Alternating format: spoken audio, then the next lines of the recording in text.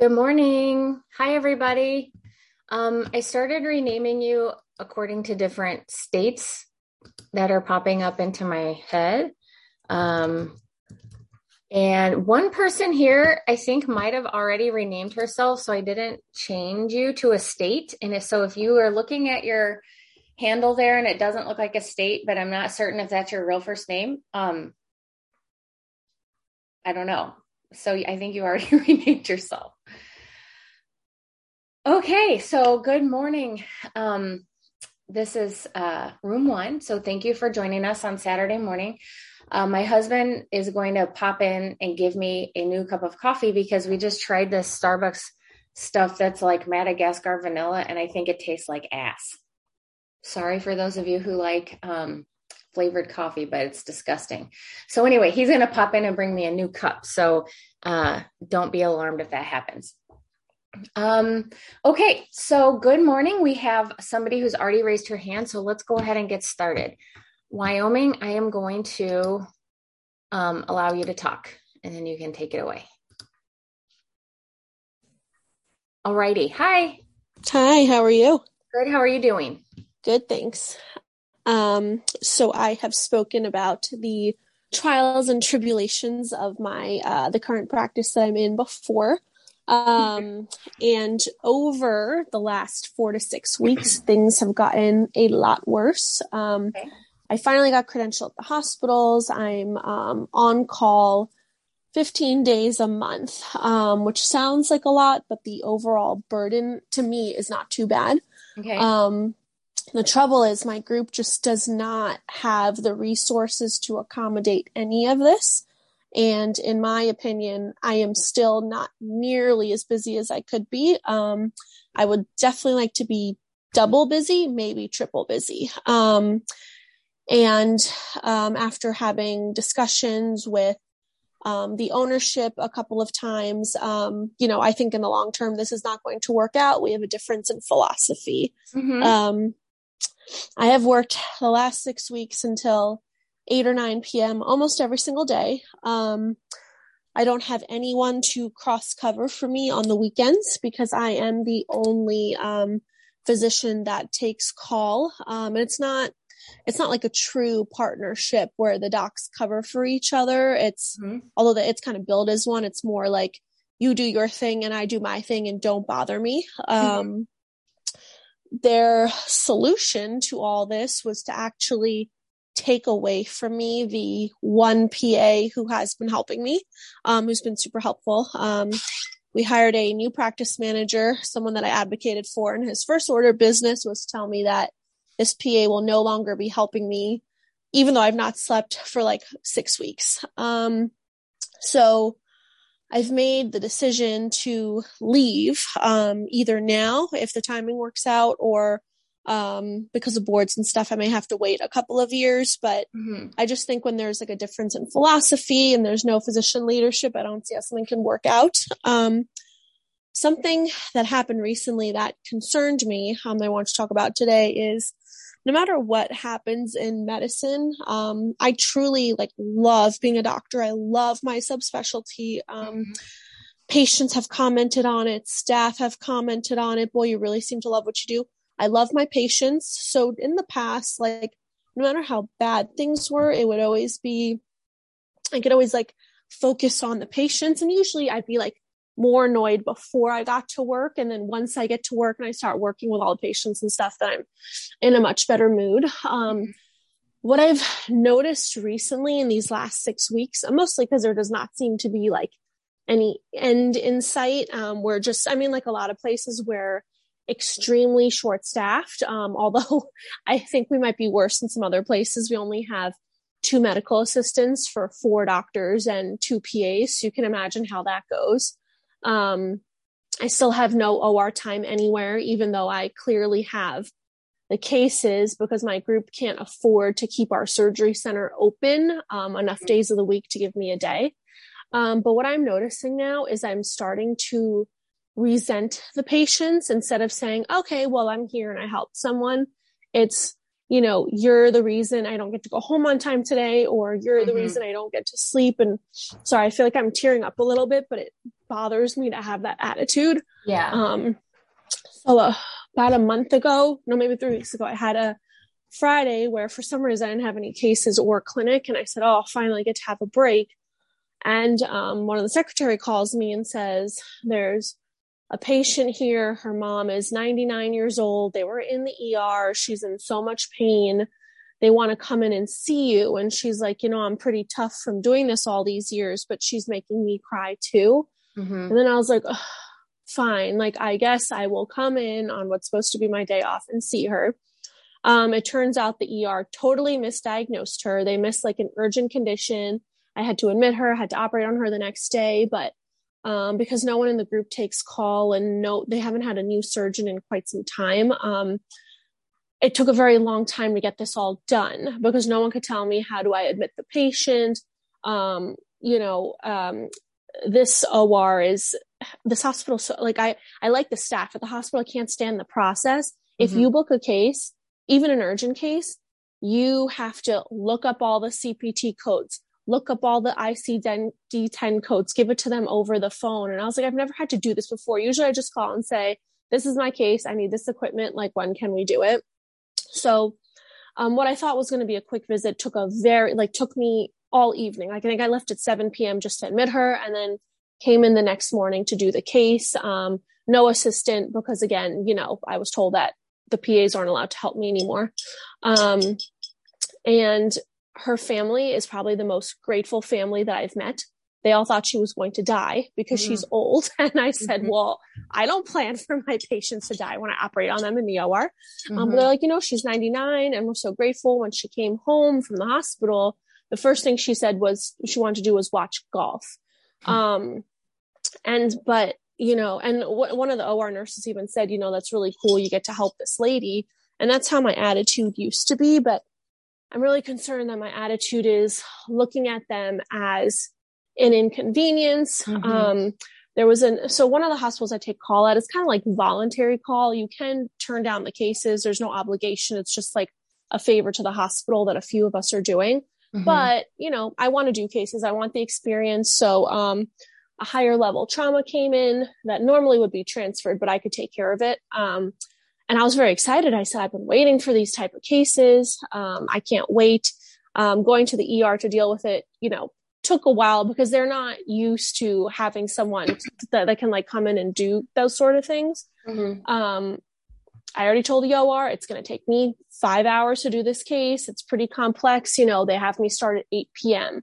And then I started thinking on how I'm not going to get paid for the case because the patient is uninsured. And I don't ever think like that. It's like, well, that's like an inconvenience, but it is what it is. I mean, this guy has a bad injury. He needs surgery for it. And so I'm very bothered that, with the current circumstances, instead of, I think, because I know that there's no way out with this group in the sense that, bringing the issues to them is not, bringing any resolution. It's actually just creating more problems for me. I hate that I'm like taking it out on the patients per se. Like, instead of being excited that, oh, the ER's calling me for a new patient. Cause again, I'm really, relatively speaking, not that busy. A lot of the late nights, in my opinion, are due to wasted time. Instead of saying, oh, I'm so excited there's a case, or counting up the number of patients in clinic and saying, oh, I have like more than last week. That's really great. It's like, oh, great. Like, what now? How much later am I going to be working this week? Yeah. So that's like classic burnout right there. When people start to get that sort of like detachment, and it's like the unhealthy detachment where you start to like get cynical and resentful. That's a really classic burnout scenario. And so I'm so glad that you brought this up this morning, because everybody can then listen to how this is impacting you. And I'm sure we've all experienced it to one extent or another. So, I mean, burnout is an energy management issue. It's when your mental energy is drained, your physical energy is drained, and your emotional energy is drained. It's like all your tanks are completely empty.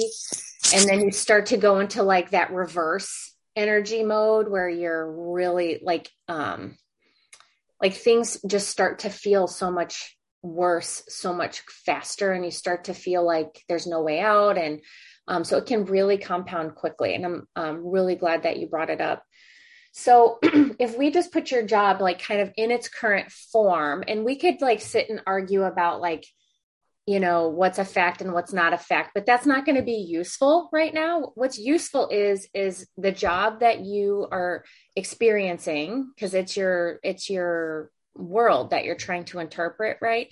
So that is going to be the the circumstance. And then your brain is like making some stuff up about that. And so what is it that what do you think is like the thought that's coming to you that's really causing the resentment?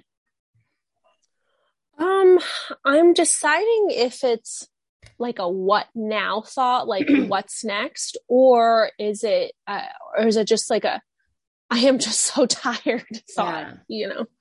one of Well, those two, I would think. the feeling that you mentioned earlier when you were giving us your thought download, the feeling you mentioned was resentment. And I can hear it. Yeah. I can hear it in your voice. And I've talked to you a number of times, and I know this is not you. Right. I know this is different. And so Yeah. that's what I'm hearing. So what thought do you think is like creating resentment? Is it the things will never change here? This is just too much. Like it's, I just I wonder what it almost is that's causing resentment. um I almost think it's that thought of there's a difference in philosophy, because I have talked to the owners and said, I don't actually think my volume and my caseload is too much. Like, if you guys are thinking that this is too much, we have a problem. Yeah. So I almost feel like it's a difference in philosophy. Cause I know with the, one of the younger owners, he's the last one to have taken call. He stopped a couple of years ago. Mm-hmm. I found out that he was Q12, because there are so many of my same surgeons in my specialty in our area. He was on Q12. So his response is, well, this is the way it is. You just have to deal with it. And I was like, you're on Q12. I'm on 15 days a month. There's like a big difference in our work ethic and what we're willing to do. I feel like it's just a difference in philosophy. I couldn't believe when their response was, well, like, do less. And I was like, I'm not even doing that much, relatively speaking. Okay, so I get it. It's like you guys have a different ethos, and you guys are on a completely different page, right? For how you want to care for patients, it sounds like. Is that what you're Yeah. saying? Yeah. And so then if they don't agree with you, of course that could generate some resentment, I suppose. I just want to make sure we're really digging into the thing that's like driving all of this, because certainly there's something that's coming up for you day in and day out. So we'll just go with like we have different philosophies. Well, I know that, we've talked about this whole thing of like, I feel ignored and whatever. But I'm not sure it's that anymore. So, Kelly talks about the manual. So I have met with them a few times over the last few weeks to kind of talk about my manual and see what their manual is. Yeah. So I don't think I'm being ignored anymore. Yeah. I think our manuals just don't line up. Like, when I was, he actually the younger partner came into my office the other day.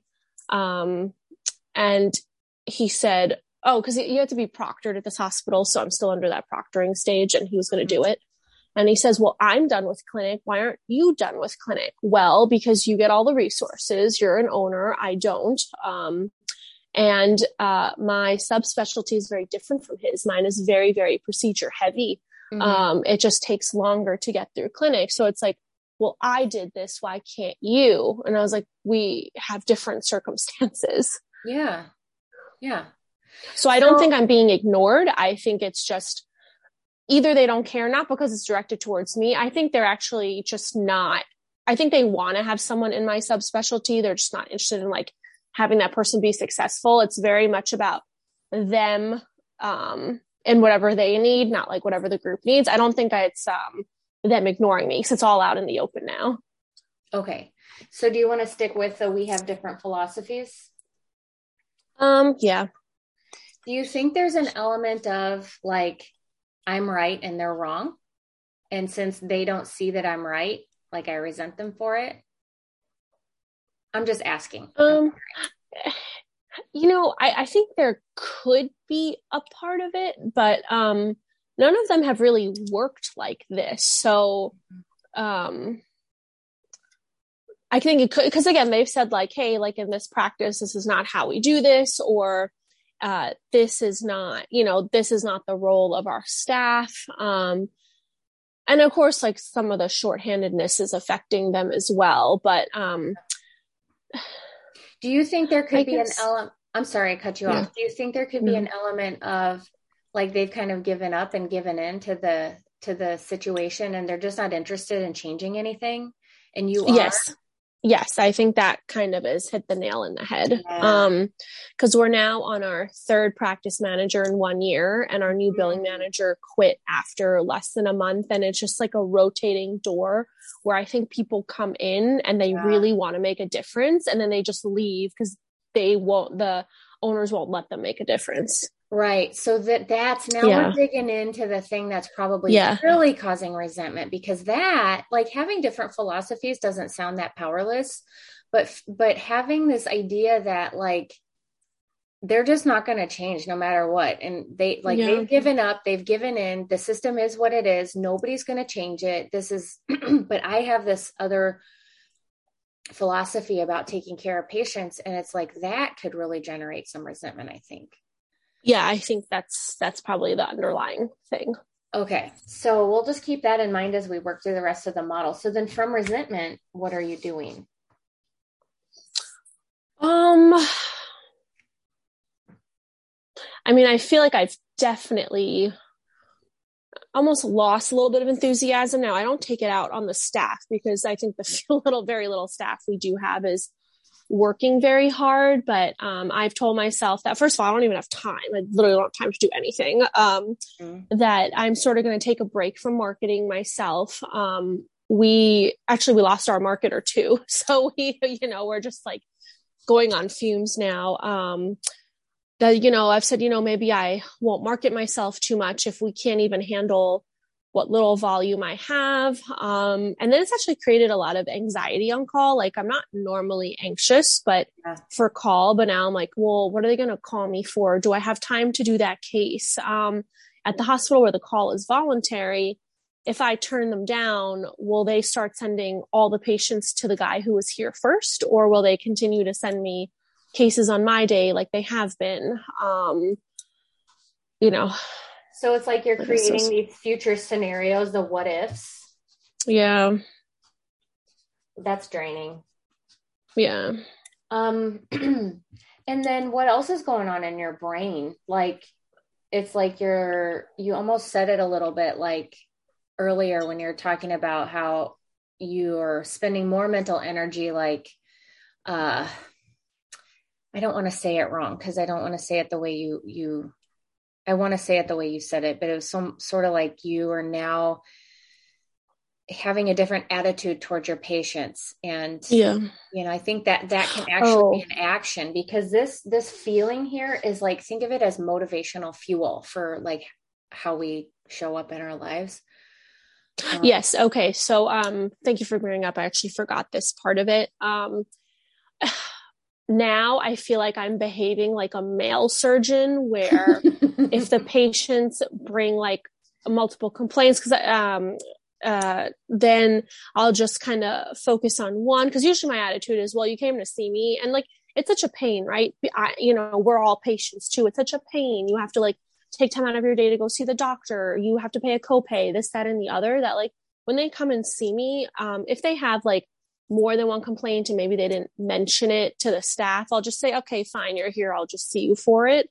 Um, I just haven't been, I've been kind of ignoring that, or I definitely have not been like reviewing records and stuff as much or being as thorough as I normally am. And like, the big thing for me and, lots of women surgeons is how thorough we are. But like, the other day I'd operated until 1:30 and I was like, you know what? I just can't be thorough. I don't think I'm missing anything major, but like maybe when they follow up, I can be better on that day. So, Yeah. I don't think I'm doing, as good of a job as I normally am.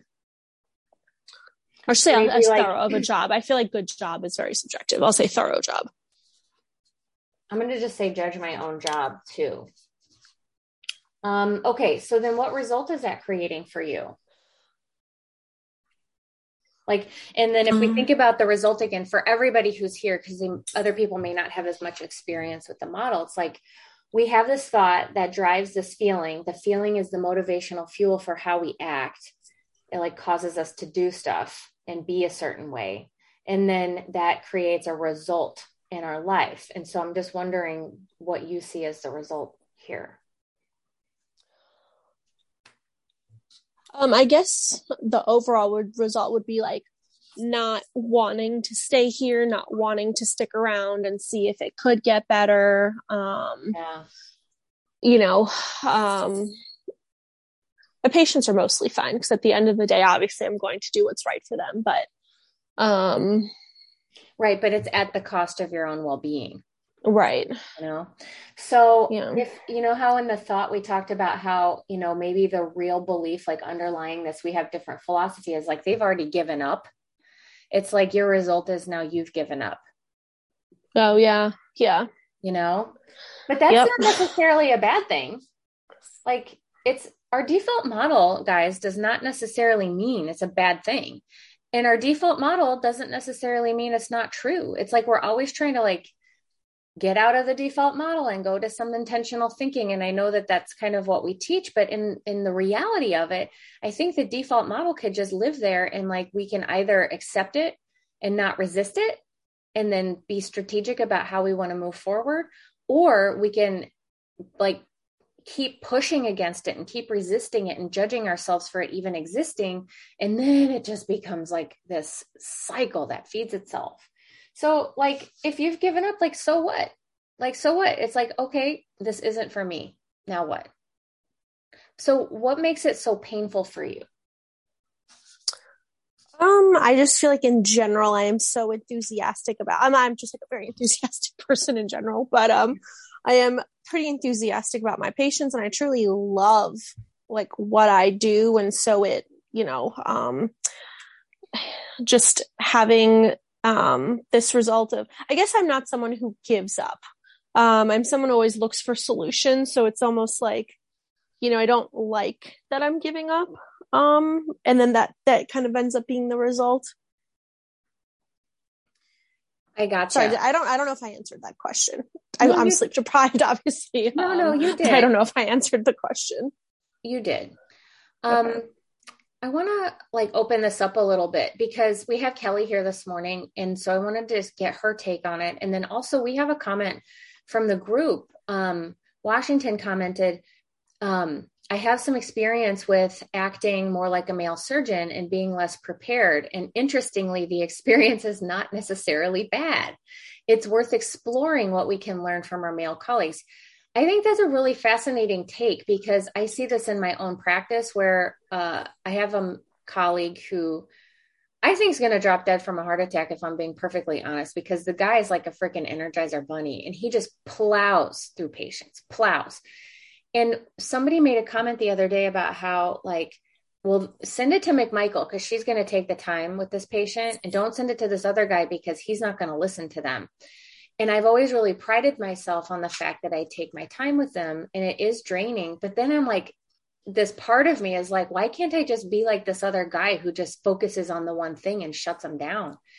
And it's, in my mind, I've made it mean that it's not delivering good care, but is that really true? And it may not be true. Okay. So then Washington added, think of it as moving on rather than giving up. None of us is used to giving up. That is so true. And I think that we may want to explore that. Maybe Kelly and I could actually explore that a little bit in a podcast one day. Okay, so KJC, so hang on just a second, Wyoming. I'm going to have KJC come on here. I'm going to promote her to panelist. And then there she is. KJ. Before we move on to kind of try to like dig up a little bit more for this model, I wanted to see what KJ had to offer here. I think there's, good morning. Hi there. I think there's a lot of insight that has come up for Wyoming. I see a lot of insight just in telling the story. You're like, oh, Yeah. that's what's going. Oh, that's what. And it's like the insight is $1 million work. Just kind of like seeing what's going on in the mind and seeing the manuals and seeing how they're different and so much insight. What I'm seeing Wyoming's brain doing, and I'm kind of taking a slightly different spin on this, is like your brain, if I'm getting it right, is your brain's like, I need to fix this thing right now. Yeah. Like there's this urgency to like, is this right or is it not? Should I, like, it's this urgency. And first of all, just kind of the awareness of that, of like, your brain's constantly like, what if, because it's kind of trying to calculate and how I'm seeing it is like, I need to fix this right now. That's like, what if it was possible to just like be in the moment of your day and take care of a patient and go home? And like the energy shift that just comes with like, today's not the day to figure this all out. And kind of what comes up when you even think of having a day like that. But like the energy shift can be profound, and certainly only if it just takes the cortisol in our body down for a while and lets our body kind of rest. Because this brain of like, I gotta figure it out. What if, let's run some scenarios. It's exhausting. And it'll fry out a hard drive. Yeah, it's a good analogy.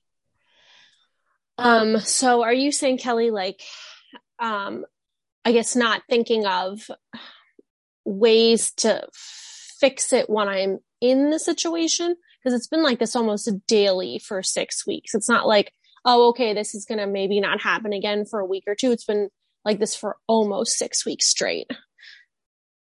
Yeah, like what if just for a day you're like, I'm not going to fix anything today, and then just conserve whatever energy I have left. Like, it almost is like a practice, like almost as like today's a fix nothing day.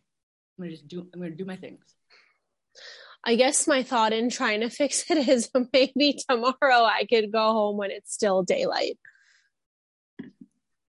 So I just want to, I love that idea because I also sense the urgency, Kelly. But I also am just concerned on a different level for Wyoming, because when people start to kind of get into that burned out phase, things can kind of snowball. I think we've used a snowball analogy with you before.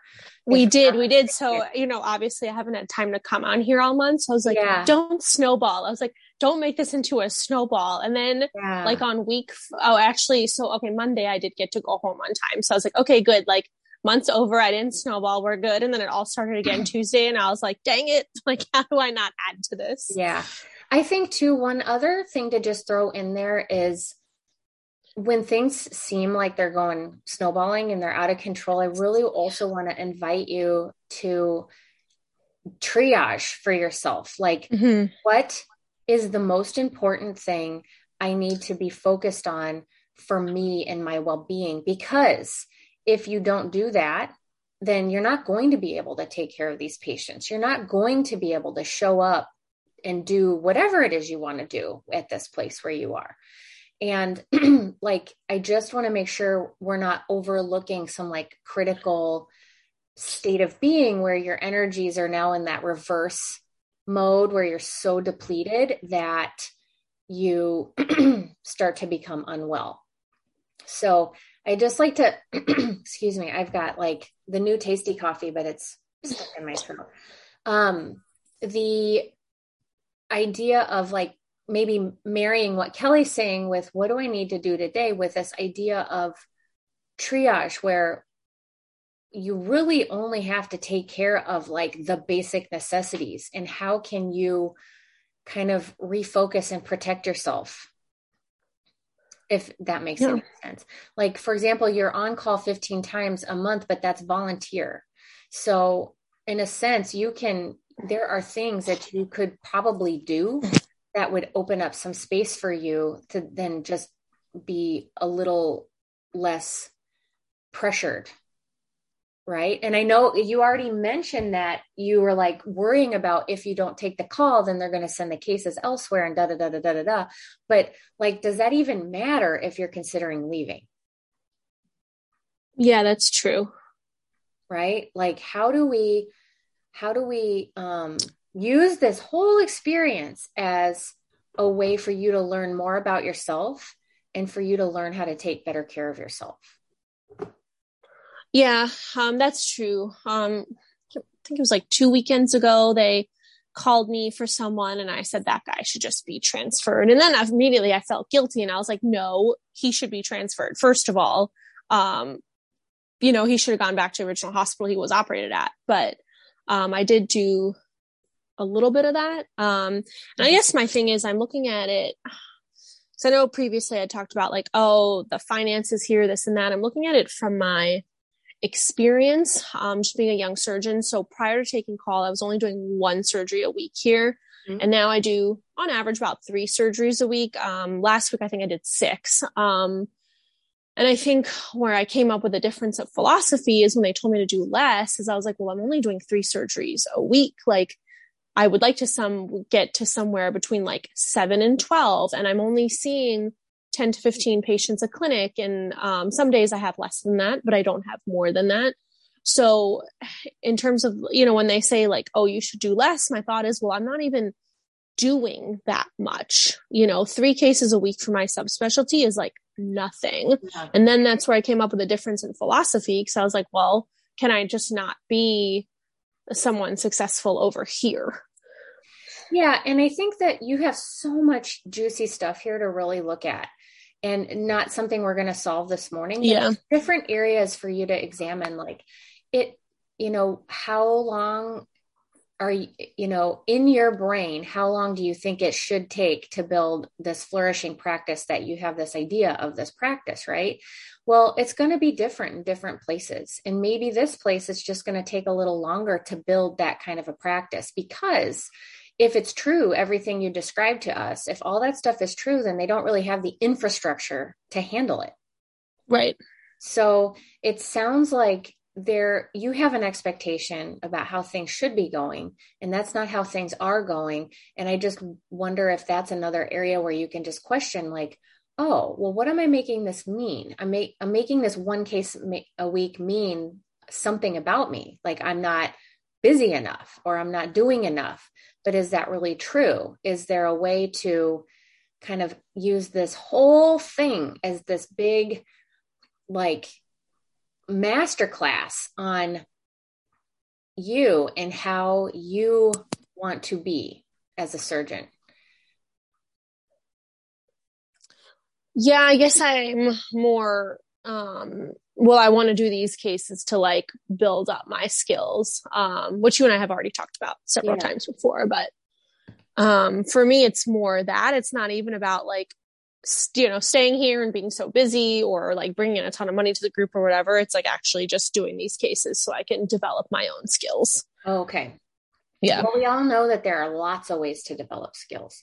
Yeah.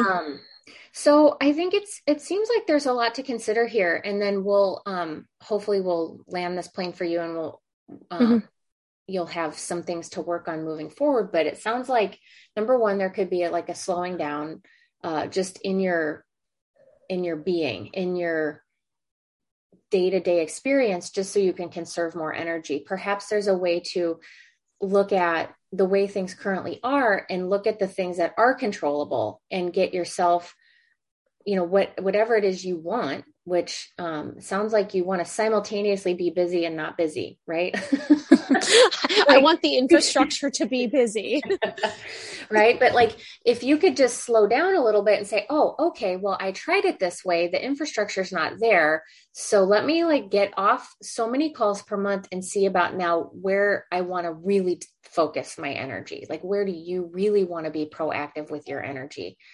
And then the other thing is to consider moving forward is, how can this entire experience at this particular group, everything because this is how I'm kind of looking at things for myself, is I didn't learn anything about the business in medicine when I was learning to become a doctor or a surgeon.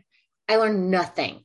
And I am learning all kinds of stuff about it on the job, because I've been in several different places that have taught me different lessons about the business of medicine. And now I'm starting to open up to the idea that all this fucking stuff is made up. And so people just decide this is how they're going to do it. And then everybody in the group just like kind of gets on board and does it that way over and over again. But I'm like, wait a second. Is that the way I want to do it? Are there other ways to do it? Are there more creative ways to do it? Like, for example, I just learned last week, people are independent contractors. And they just go out and just make their own rules as they go with different hospitals. It's like the most amazing thing. I never even knew that happened.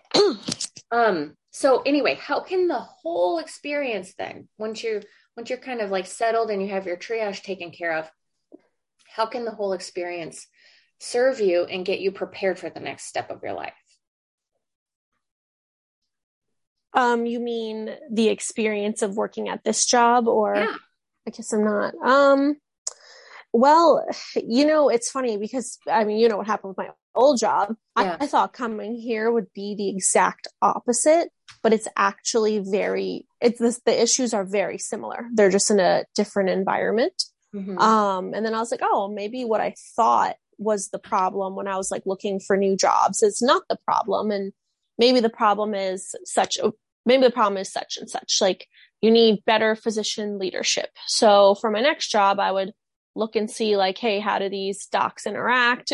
Talk to their younger surgeons. Hey, how were you mentored here? This, that, and the other. I don't know. I could be wrong about that too, but I think I found it very interesting that it was almost the exact, well, I should say very similar issues, not almost exact to the old job.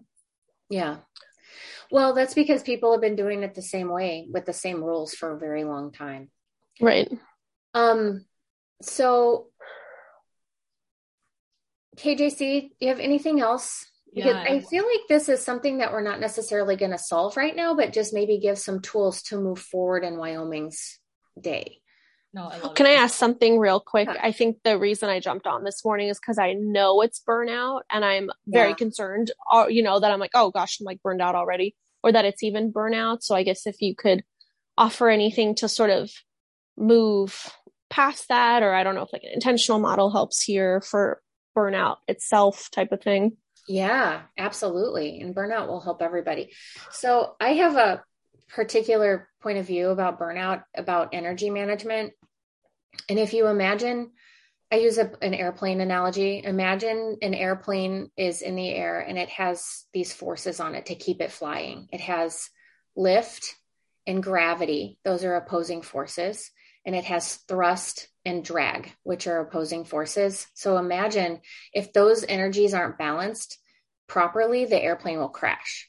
And so right now your energies are not balanced, and then you as a human are crashing, or so we think, right? I don't want to ever like assume more, but that's what it sounds like. So if you're looking at your different energies, it's like the thinking energy, the mental energy, your physical energy, your emotional energy, and some people add spiritual energy to that. And I think that when somebody is burned out, one of the best things you can actually do is make a radical shift to put yourself first. And that's not something most of us, somebody just asked, is that your original analogy, Jess? I made it up. I mean, my husband's a pilot, so we talk about that stuff all the time. Like the comparisons between surgery and flying.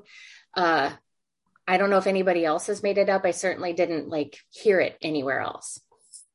Anyway, so when you are trying to keep yourself in the air and flying, you have to put yourself first. Like you have to focus on yourself. And so many women like won't do it. They're resistant to it. They don't know how to do it. It's like so foreign to think that you need to be at the kind of the top of your priority list. And in my opinion, balance, like not going straight to the thinking part, but going into the feeling and the doing part can sometimes help to get us in a better position to do the thinking part. Because if you imagine when you are so stressed out in that burnout situation, your nervous system is unbalanced. And the way our brain works is the default kind of comes from more of our primitive circuits, and being intentional comes from the frontal cortex. And the the lines that are connecting the two in the brain, they're just like offline when you're in sort of a survival mode. So I personally think it's better to go into your body and notice how your body is feeling and work on calming your nervous system, getting some techniques that work for you. There are a bazillion techniques. Anything from breathing, meditation, exercise, laughing, dancing, anything that stimulates the vagus nerve, like yawning, physiologic sighs, humming, singing. There are other things that are like a poor man's EMDR, where you expand your field of view. And so if you can be outside and be looking and scanning the horizon, that expands your field of view. Forward momentum. So if you're outside and you're running or cycling and you've got this like visual motion speeding past your face, that also calms down the amygdala, which is the fear center of the brain, which in turn calms down your nervous system. Like there are legit a million things. Maybe this is a good opportunity for us to repeat some of the posts that we've had before on the nervous system. So anyway, the point is, Wyoming, is that once your nervous system feels more balanced, or you have some tools in your toolbox when you notice your nervous system is unbalanced, you can do those things and pull yourself into a more regulated state of being. Then all of a sudden your frontal cortex comes online and it's like super functional, and you've got your executive centers working, and then you can start to get to work on strategy. You can start to get to work on like, what do I want here? What do I want to create for my life? What do I think is acceptable for my life? How do I want to be in my life? Like all these questions you can start answering very strategically. So that's what I have to add about starting with the burnout process.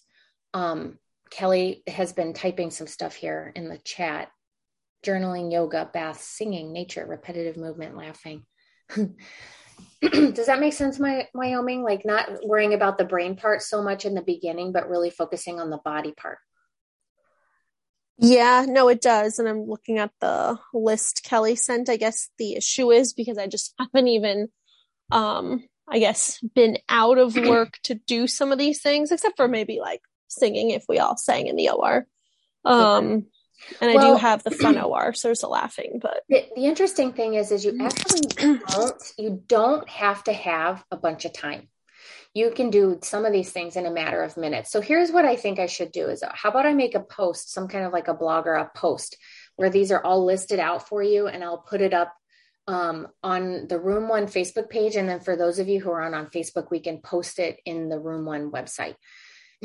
So that'll give you a really nice list of things that you can do. I'll put grounding exercises and these neural regulation exercises there for people. And really, if you just have 2 or 3 that you could use, that are kind of your back pocket type things, then you'll have a really good start on just regulating your nervous system, which will immediately tank those hormones that are cortisol and adrenaline and that sort of stuff, and bring your body into a more regulation. So then your brain comes online and you can be more strategic in your thinking. I think that will be good. So do you think that in like this situation that we discussed, that going to an intentional model is not necessarily helpful? Because usually I find that helpful, but yes, we can absolutely do that. And it'll be good if everybody wants to see. I think it's always good to practice the model, but where I get a little concerned is if we jump quickly to the intentional model and don't spend time trying to kind of like dig up everything we can in that default model, it's like we're just sort of jumping to the new thing. And sometimes we're not ready for it, and our brains will resist it. And then we beat ourselves up for it. It's like a form of like gaslighting, in my opinion. So that's the only concern that I have. I'm happy to jump to an intentional model.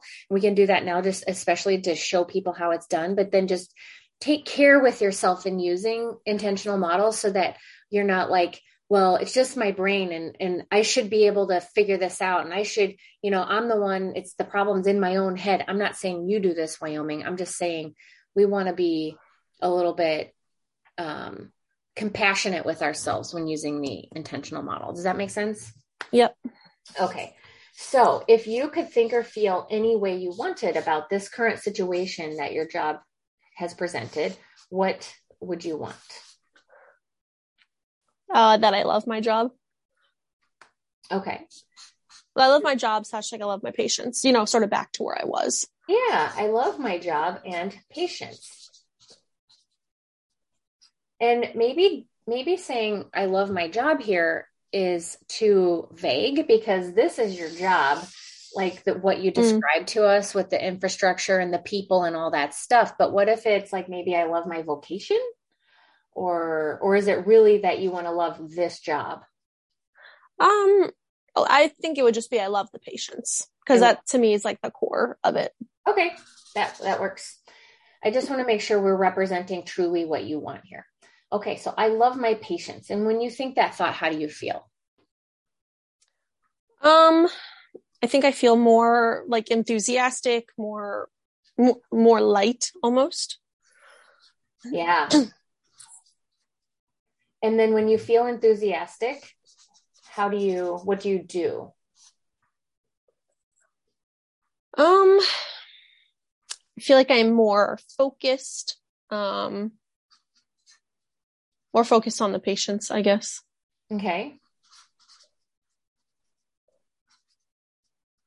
What else?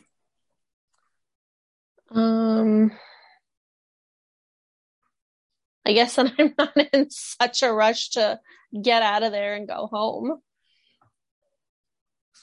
Okay.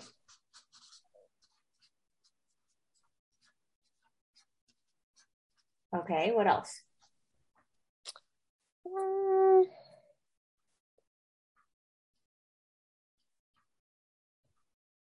I don't think this is an action, but I guess just feeling less resentful. Maybe that's a feeling. But if you're like actively feeling less resentful, I guess we could say we can just put it in the A line. What about you though? Like how do you relate to yourself? Because this is all like external. Like I love my patients. And that's not a bad thing. But how does it relate back to you?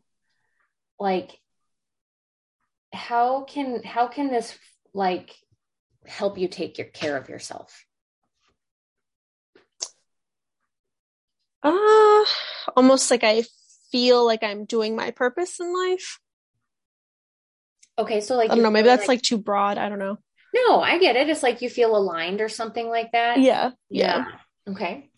Because I was debating actually going through this. I'm like, wait, is the new thought that I love my patients or whatever, but I don't think I'm gonna love this job. So I was like, well, maybe I can just focus on things that are good about it. Focus on the good things. Yeah.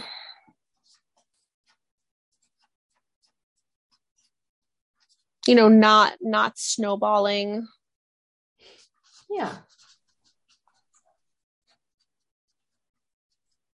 So basically then you're creating space to love your patients in your life. And then this is great because in the other model, there is no space to love your patients because it's just like a bunch of shit. So now it's like create space to love your patients.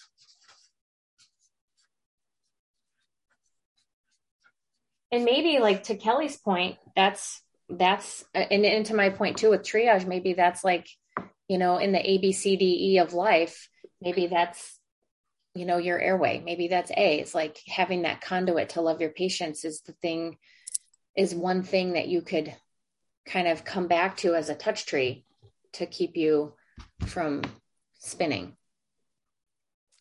Yeah, or even creating space for myself, right? If there's like more space being created, then hey, I can take some of that space too.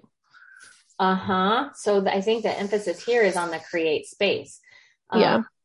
I'm going to add myself. Yep. So this is really interesting. And it's something I've been thinking about a lot is like, we talk about feelings and we get really granular with the description of feelings, but what if it's like when you're first kind of going through this and you're gaining awareness about any particular model that you're living in. And it's like, am I open or closed? And usually in the default model, we're closed. But just even having the awareness of if you feel open or closed changes how you experience the moment. It's like the first model that we discussed is closed. Resentful is like a closed feeling, but enthusiastic or love or light, all of those are descriptions of like an openness. And anytime we can shift into that like openness, it invites us to be very creative and exploratory and not bogged down and not overwhelmed. And it's just like a completely different experience of life.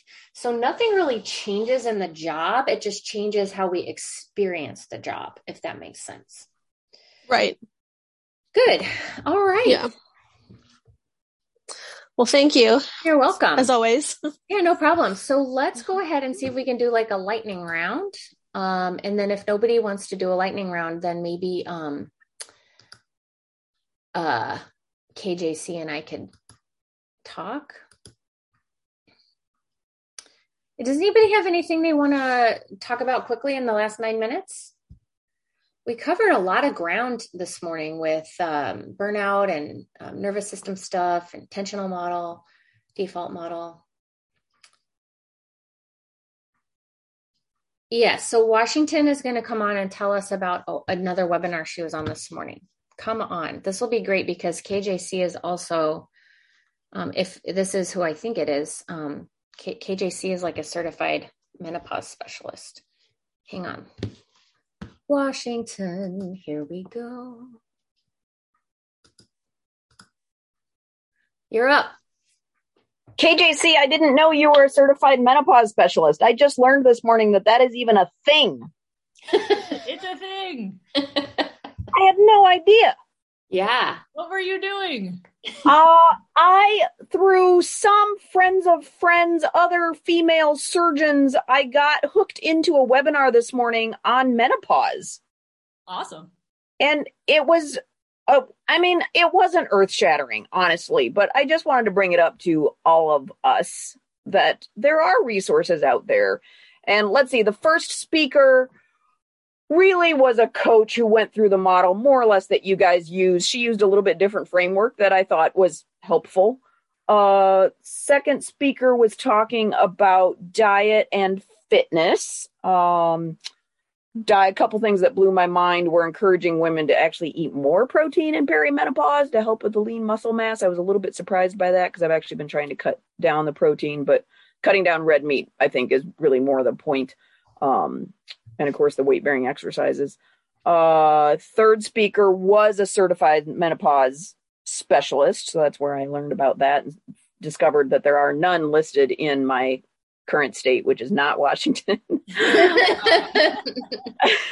But I'm glad to know, Kelly, that you are one, because if I ever need one, I might be able to hit you up for pointing me towards someone closer to me. But and then the last speaker that I actually skipped out on to come to you guys, last speaker was about, oh God, I'm going to forget what they're called. Kelly will know.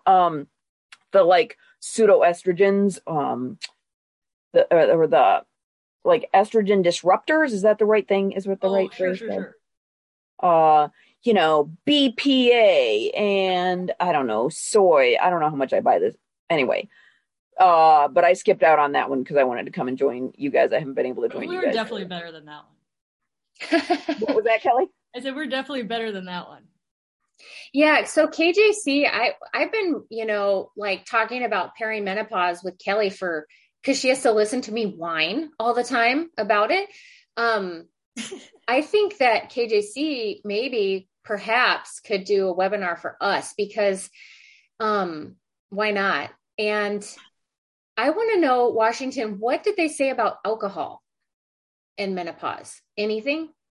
Oh God, put me on the spot. See if I was actually paying attention. I don't remember that she specifically mentioned alcohol. I could have done like the male thing and just pretended that I knew the answer and just like, well, we should cut down alcohol, right? Yeah. Washington, you are funny. Yes. Oh, you're too kind. I don't normally think of myself as funny.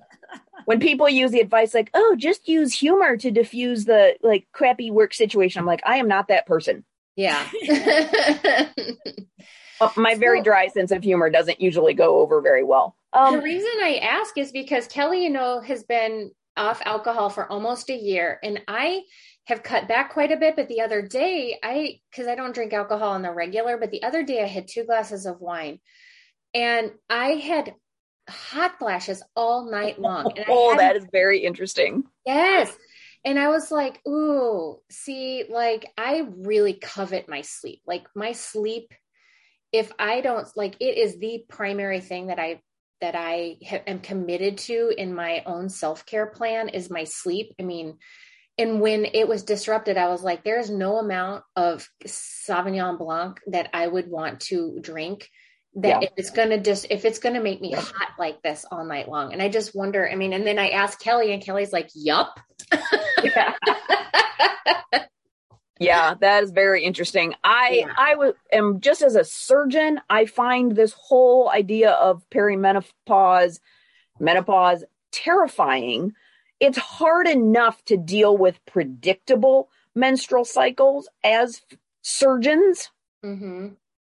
And when it becomes unpredictable, or this horrible thing that I keep hearing about called flooding, like what the hell are we supposed to do? What's flooding? Apparently bleeding to the point that nothing works, Jess. Oh, awesome. I have a friend who was an executive. She actually used to work for Cerner. Mm-hmm. And when she went through, she was wearing multiple tampons and pads. Oh. And she would bleed through in the course of a meeting. Kelly, is this a thing? Yep, it's a thing. What do you do? So think of perimenopause like reverse puberty. Like puberty is super awkward and stuttery because you're trying to like get online.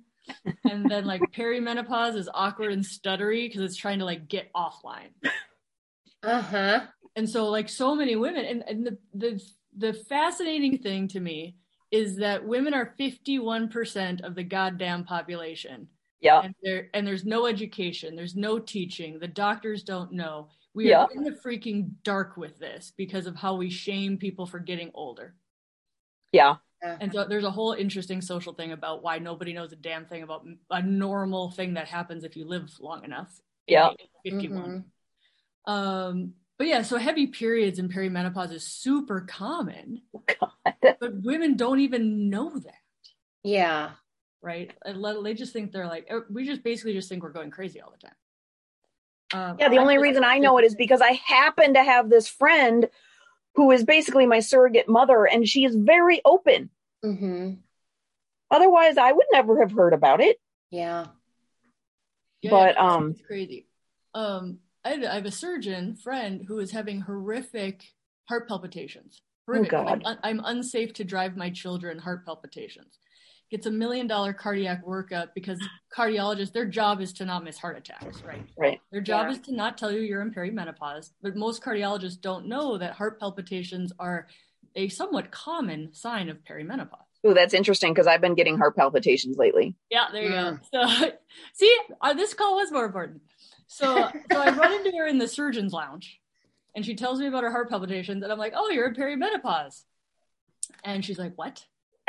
she goes to her primary care or OB-GYN, I forget, and gets on some hormones, and the heart palpitations completely stop.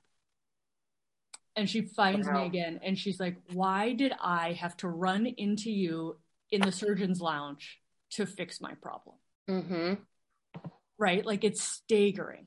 Like how much people don't, it's like the cardiologist should know on the differential. If you're 48 and you have heart palpitations, it could be perimenopause. It's a common thing, but we're completely gaslit into just like, oh, you're crazy. Yeah.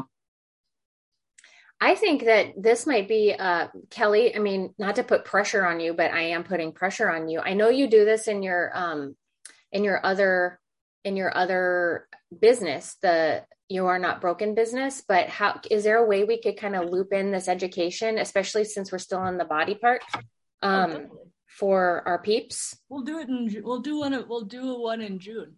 Cool. I think we have our June dates up. We can just pick one as like a menopause.